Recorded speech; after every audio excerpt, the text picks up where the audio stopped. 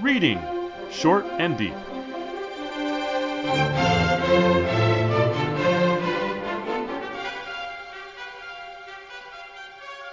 Hi, I'm Jesse. And I'm Eric. And today we're reading Short and Deep, The Night Wire by H.F. Arnold, first published in Weird Tales, September 1926. And had you read this story before, Eric? I had not. Hadn't even heard of it, although I've since found out that this is considered to be the most famous story ever published in Weird Tales, which is an important magazine in the development of genre fiction. I know that Lovecraft was a fan of it, and I think Stephen King was, and maybe John Carpenter. It has a lot of fans. Because of the fog. You like the fog. I think the fog is wonderful, but in my subsequent readings, in my preparations for this story, I found other resonances that I hadn't noticed earlier, and I think that it's there's something about this story by H.F. Arnold may not even be a real person. It might be a pseudonym. We don't know much about H.F. Arnold. He wrote 3 stories that were published under that name. We have a year of birth and a year of death, but we don't really have much else about him. Or maybe it's not even a him, but it's probably a him. Right. And yet, I knew that this was a good story, but I didn't know what made it so good until I did do some deep reading on it. And I'm really looking forward to talking about it. I think it's a marvelous story in many ways, although we need to talk about the ending. But before we get to the ending, let's make sure we have a sense of the whole. The story, The Night Wire, could refer to a number of things, but the story begins, quote, New York, September 30, CP, Flash. Ambassador Hollywell died here today. The end came suddenly as the ambassador was alone in his study, ... end quote. There's something ungodly about these night wire jobs. So the story begins, and right away we know that the night wire must refer to the wire service. And when we think about that, normal bylines that we're used to seeing could say UPI or AP or AFP, Agence France Presse. So this is, I don't know, Consolidated Press. I mean, it's a made-up wire service. New York, September 30th, CP, Flash. And then we get something just to let us know that it's about death. That's what happens in the night. And, you know, the thing is that here in 1926, telegrams are expensive. If you get a telegram, the odds are really low that it's good news. And if you get a telegram at night, it's even lower that it's good news. So the night wire is about the bad news coming. And in that very first sentence after death on the wire is established, whoever is speaking says there is something ungodly about these night wire jobs. So what we now have is a story that already has God, but the anti-God in it. And it's a story told by the fellow who is the head of the station in which the wire service happens. And at this moment that is being narrated, there's only one fellow receiving information coming in. He's a fellow Jim Morgan. John Morgan, thank you. Who is one of the very, very, very few who are capable of being what's called a double man. He can listen to 2 different telegraphs coming in, telegraph messages, sounders, the machines are called, and with each hand he can peck out the letters as he hears them on separate typewriters, so that he becomes a sort of mechanical wizard, it's the word being used, and can type out 2 different stories. Usually at night, we're told only one wire is necessary, but this night a second wire gets opened up and we get messages from a place called Zednico. It's like Mexico Inside Out, but with a right, but with a B in there in the mix. And our narrator says he's interested because he's never heard of such a place. And at the end, he tells us you can't find such a place on the atlas. But then we get his observations of Morgan interspersed with more and more of these news flashes. It's like the War of the Worlds broadcast. We're using the format to establish veracity. And the whole story tries to establish veracity. In fact, the narrator says that he was the head of the station in a seacoast city, the name of which doesn't matter. And, the fact that he's not willing to tell you the name creates suspense. It also makes it hard to deny the truth of this because you can't say, well, that city never had this happen. It's very clever plays for truthfulness. But what in fact is reported is something that could not, we believe, be truthful. That is, bit by bit, a fog grows in this distant city to which they are connected by wire, which is the story is being tapped out by the left or sinister hand of Morgan. And the fog, we were told, gets darker and darker, so much so that it's as if there were no street lights there.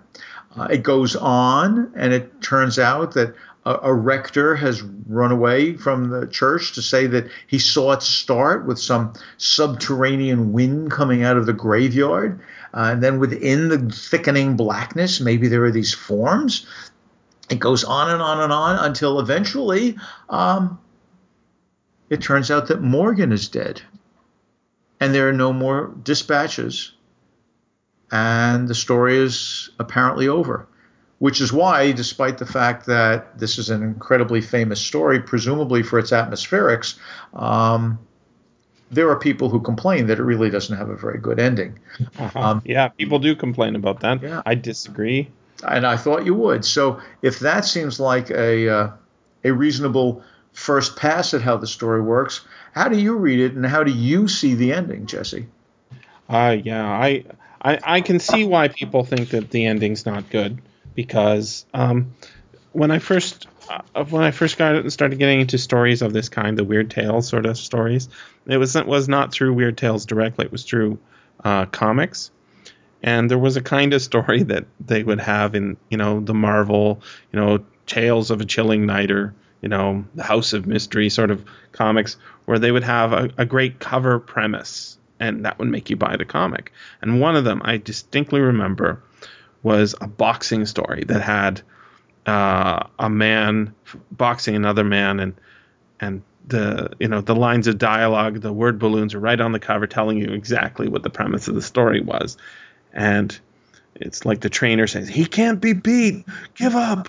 And the boxer says, I must win for my wife and child or something. And then the trainer says, but he's inhuman. And then the caption would say, indeed, he had been dead for 6 rounds. Right?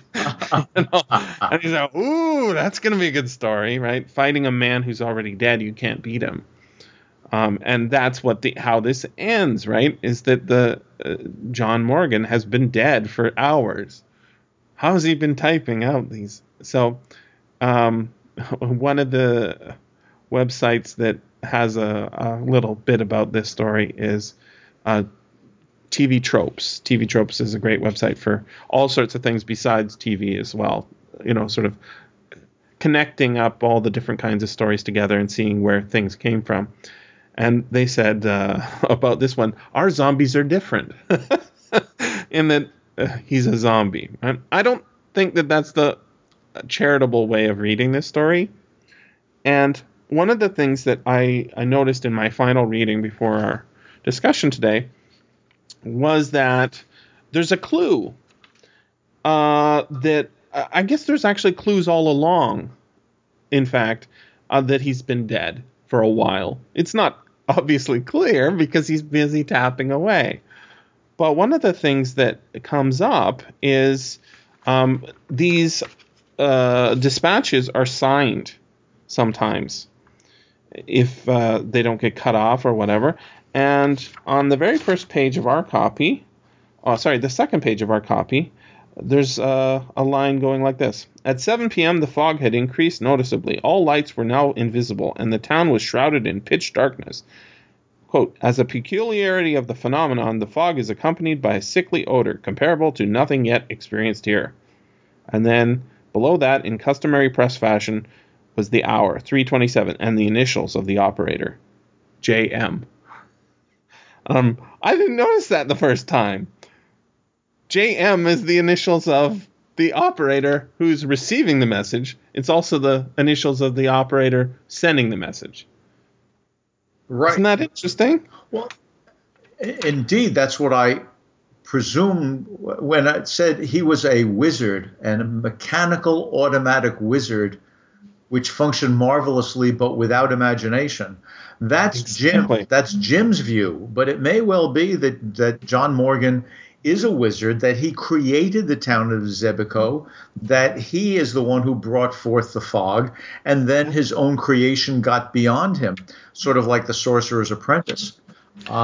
We're told that John Morgan is 40 years old, which is the canonical number of years for death and rebirth. In the Bible, it's the number of years that the Hebrews spend in the wilderness after they leave Israel. It's the number of days that Jesus is tempted in the wilderness. It's the number of days that Noah is tossing on the waves through the flood. 40 is a time of radical change, death and rebirth. And John Morgan is the wizard who can do this. But that's why I pointed out in my summary, he's doing it with his left hand. It's ungodly. He is sinister. He is the giver and the receiver of this incredible fog. Since we're talking about numbers, I'll tell you the one I always clue onto. I didn't clue onto the 40 until you pointed it out, but I love that. The number I always glom onto is 3. And when I'm showing this to my students, I always start with Macbeth and that opening scene with the witches. When will we three meet again in thunder, lightning, or in rain? Right. Yep. Here, 3 is good, but I also point out that 3 times 3, or three threes, is even better because it's how the 3 witches operate in Macbeth. And here we have the same thing on the second page. On the night of the 16th, he complained of feeling tired. It was the first time and last time I ever heard him say a word about himself, and I had known him for 3 years. It was just 3 o'clock, and we were ... And then, as he starts the writing, he pulls out the copies of what's being written, and it says, every 10 minutes or so, I would walk over and take a pile of copy that had stacked up neatly beside the typewriter as the messages were printed out in triplicate. Right. So the invocation has begun, right? At this point, John is still alive. By the end of the story, he's dead. John Morgan. And as you're saying he's a wizard, that's right in there. He's created this story like the Wizard's Apprentice. He's got out of control. I don't think that that's actually what's happening. I don't think that he is, because it says he's a sober man, right? He's a serious and sober man, hardworking, right? A quiet man too. He'd never complained before about his, his hard job at being a night man on the Night Wire. But he started feeling that the air was close. He says, "Should I open the window?" He says, "No." In fact, my final interpretation as to what 2 things are happening. My first reading of the story, I thought Xebico, cool. Where is it? How is it attached? Each city has these wires. They're physically attached. It's like someone somewhere on the internet needs your help, right? Where? They must be connected to the internet. How are they connected? This city, Xebico, is somehow connected to all the other cities mentioned in the story, London and New York and Vancouver and all the places that are mentioned. They're all connected in a primitive sort of internet that they had back then.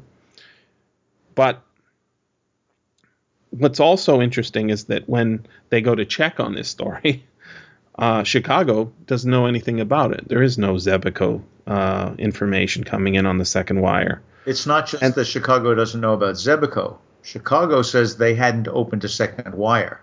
Right. So this second wire that John Morgan is transcribing from, it seems not to have been connected to the internet, as you put it, at all. The question then is, what is it connected to? Mm-hmm. Even before the stories come in, it's already 3 o'clock. I like your focus on 3. Mm-hmm. And John Morgan looks up and says, Jim, does it feel close in here to you? Why, no, John, I answered, but I'll open a window if you like. Never mind. I reckon I'm just a little tired. Something is troubling him, John Morgan. Mm-hmm. But he is unwilling to open the window. If they were closer to that fog, keeping the window closed would be a way to protect themselves. That's right.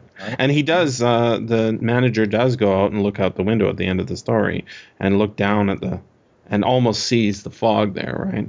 Almost, which may mean that he's projecting.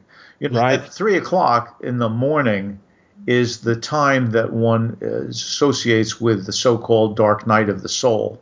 Absolutely. And I think the reason that it's 3 o'clock has to do with the New Testament, in which Jesus says to Peter, you will deny me 3 times ere the cock crows. Yep. So this 3 o'clock is a time of apostasy. It's a time when this fellow who's called a double man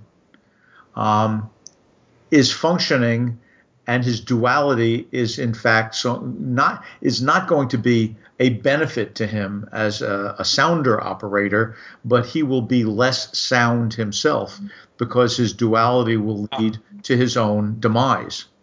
I love that. Nice joke. I also my final reading on this as to what besides being an actual city out there somewhere, maybe in another dimension, is that it's actually, this is the message is coming from within. This is the message from within John Morgan himself. I mean, we've got that signature as well. Yes. But his body is dying. He's receiving the messages as if the cells of his body are the city. And this fog is creeping up.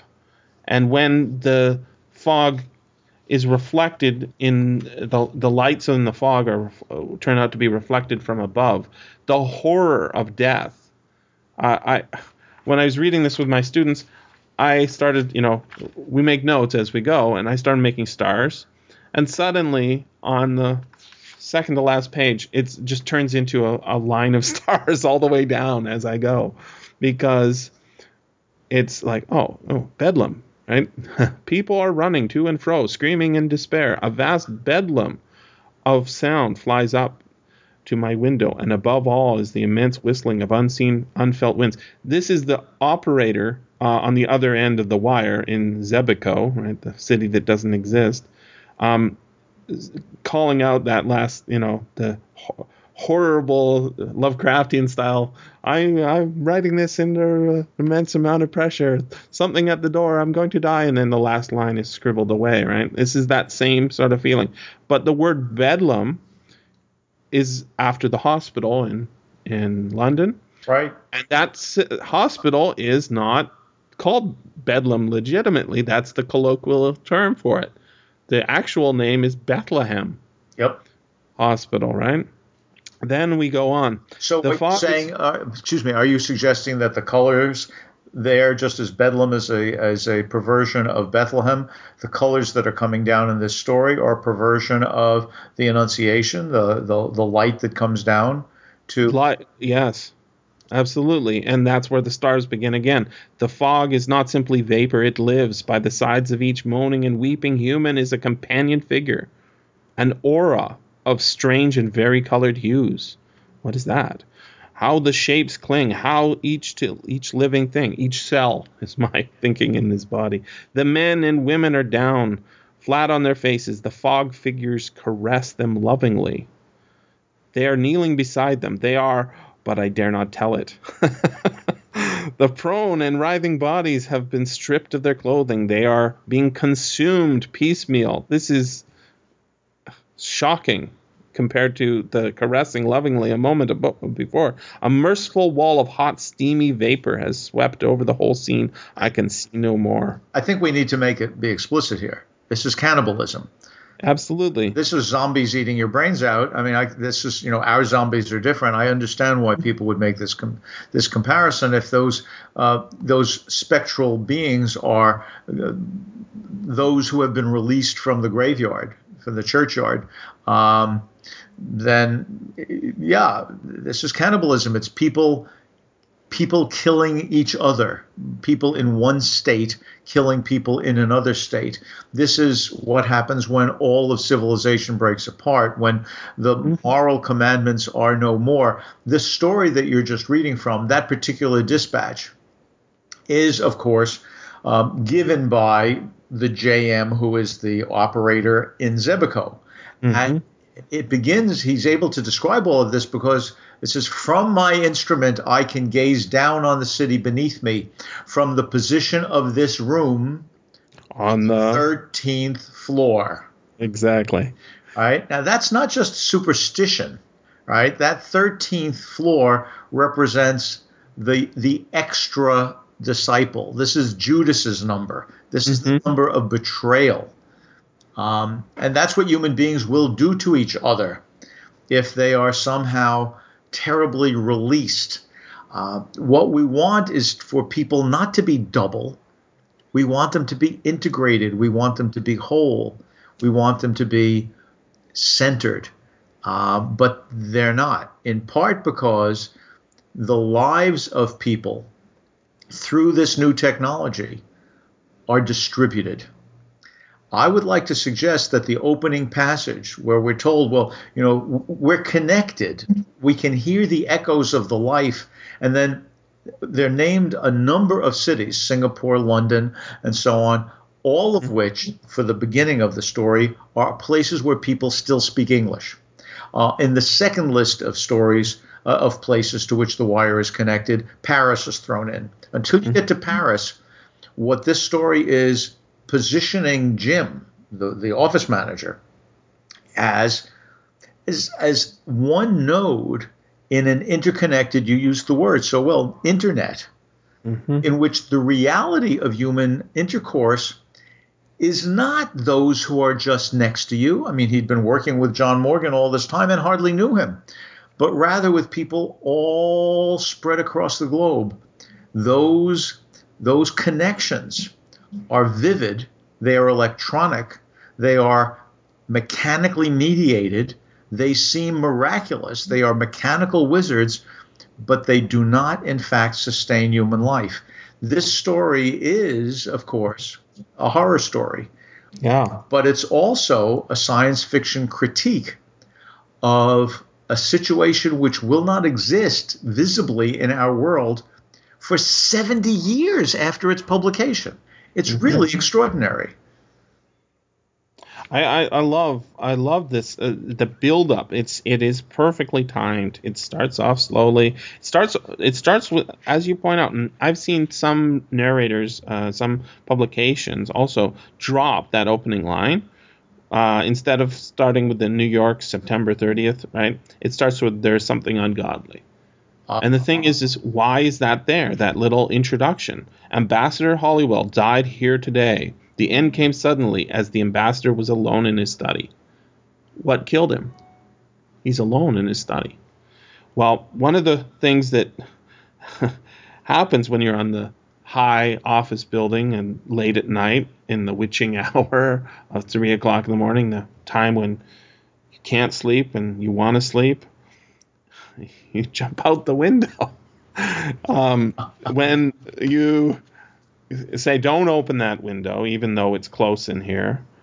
And then when Jim, the manager, looks out the window, he sees what he almost thinks of as that fog, and it's reflected by the closing lines, right, of the final message, which is, I can see how does it go?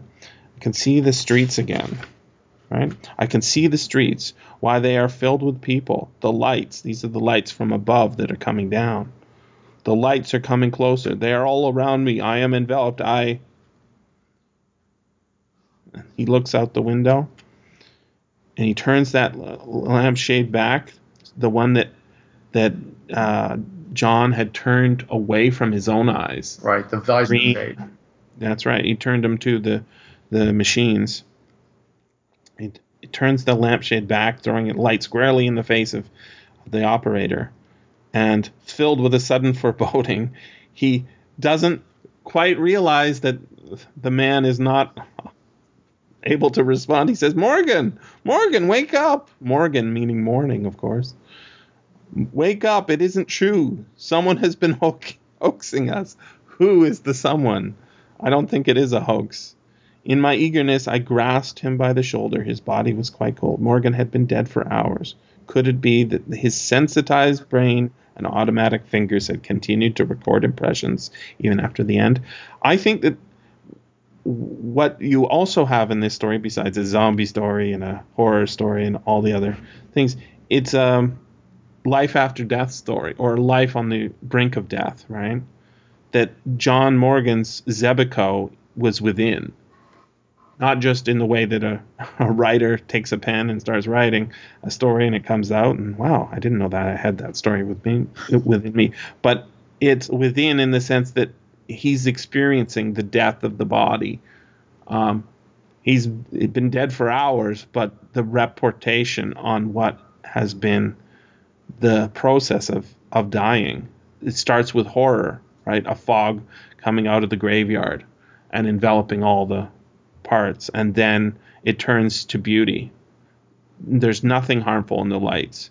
They radiate force and friendliness, almost cheeriness. By their very strength, they hurt. A supplemental way of looking at what you're talking about, that I say supplemental because I don't by any means mean to stand against what you've just said, is that Morgan has been killed by his utter adoption of the technology in which he is able to do something that no real human being could do. Mm-hmm. I can't carry on two conversations literally simultaneously. That is, I can't be writing messages to you. I can't be speaking to you while I'm writing messages at the very same moment to somebody who is sitting to the side of me. I could quickly go back and forth between them, but I can't do them simultaneously. But that's what he does. You know, we have Jacques Ellul's famous book from 1966, which is 40 years after this story was published, called The Technological Man, La Technique in French, in which he makes the sort of classical statement, the argument that we become our machines. There's that famous line that, you know, the so-and-so made the railroads run on time, often attributed to a discussion of Mussolini. He made the railroads run on time. But I think, in fact, it is more important to be able to recognize that the railroads made us run on time. Right? Nobody ever had a heart attack running for the 8:15 from Greenwich, Connecticut, until there was an 8:15 from Greenwich, Connecticut. The railroads made us line up on the platform in order to get into the trains. Yes, the railroad is to serve us, but we become like the railroad. And what we have with John Morgan, one of only 3 double men that Jim has ever encountered, is someone who is so taken up with what you're calling the internet. And in 1926, it certainly is an information network, the best information network in the world. In 1926, he is someone who lives there. The alternative to living there, which is to say to be dead as a human being, is to physically come together. And so one of the dispatches that he writes from Zebiko before, maybe after he's given up the ghost, but before the story ends, the residents of the city, the one in which the fog is being reported, Zebiko, residents of the city have left their homes and gathered in the local church where the priests are holding services of prayer. This not only brings us back to the notion of the godly as opposed to the ungodly, which is raised in the beginning of the story, but also that to reach the godly, to really fulfill as much as possible our humanity, we need to do it communally. This idea we see again, for instance, in the film The Day the Earth Stood Still, where people are gathering around the radio. They're going to church services in order to figure out what they should do now that they realize that there are powers greater than them, and they have to somehow survive. To survive as humans means, the story suggests, as does The Day the Earth Stood Still, to come together, to be in a group, to be able to share the same air, to be able to touch each other's flesh. And that's exactly what becomes unnecessary when you are connected only by the night wire. John Morgan is not unimaginative the way Jim says he is. He may, in fact, have conjured all of this up out of his own mind, and there may never have been a second wire, and he may have just been telling metaphorically the story of his own dissolution, his loss of humanity. But whether he was imaginative or not in the ways that Jim could understand, he is, John Morgan, an early victim of the internetization of Homo sapiens. But of course, there's always more to say.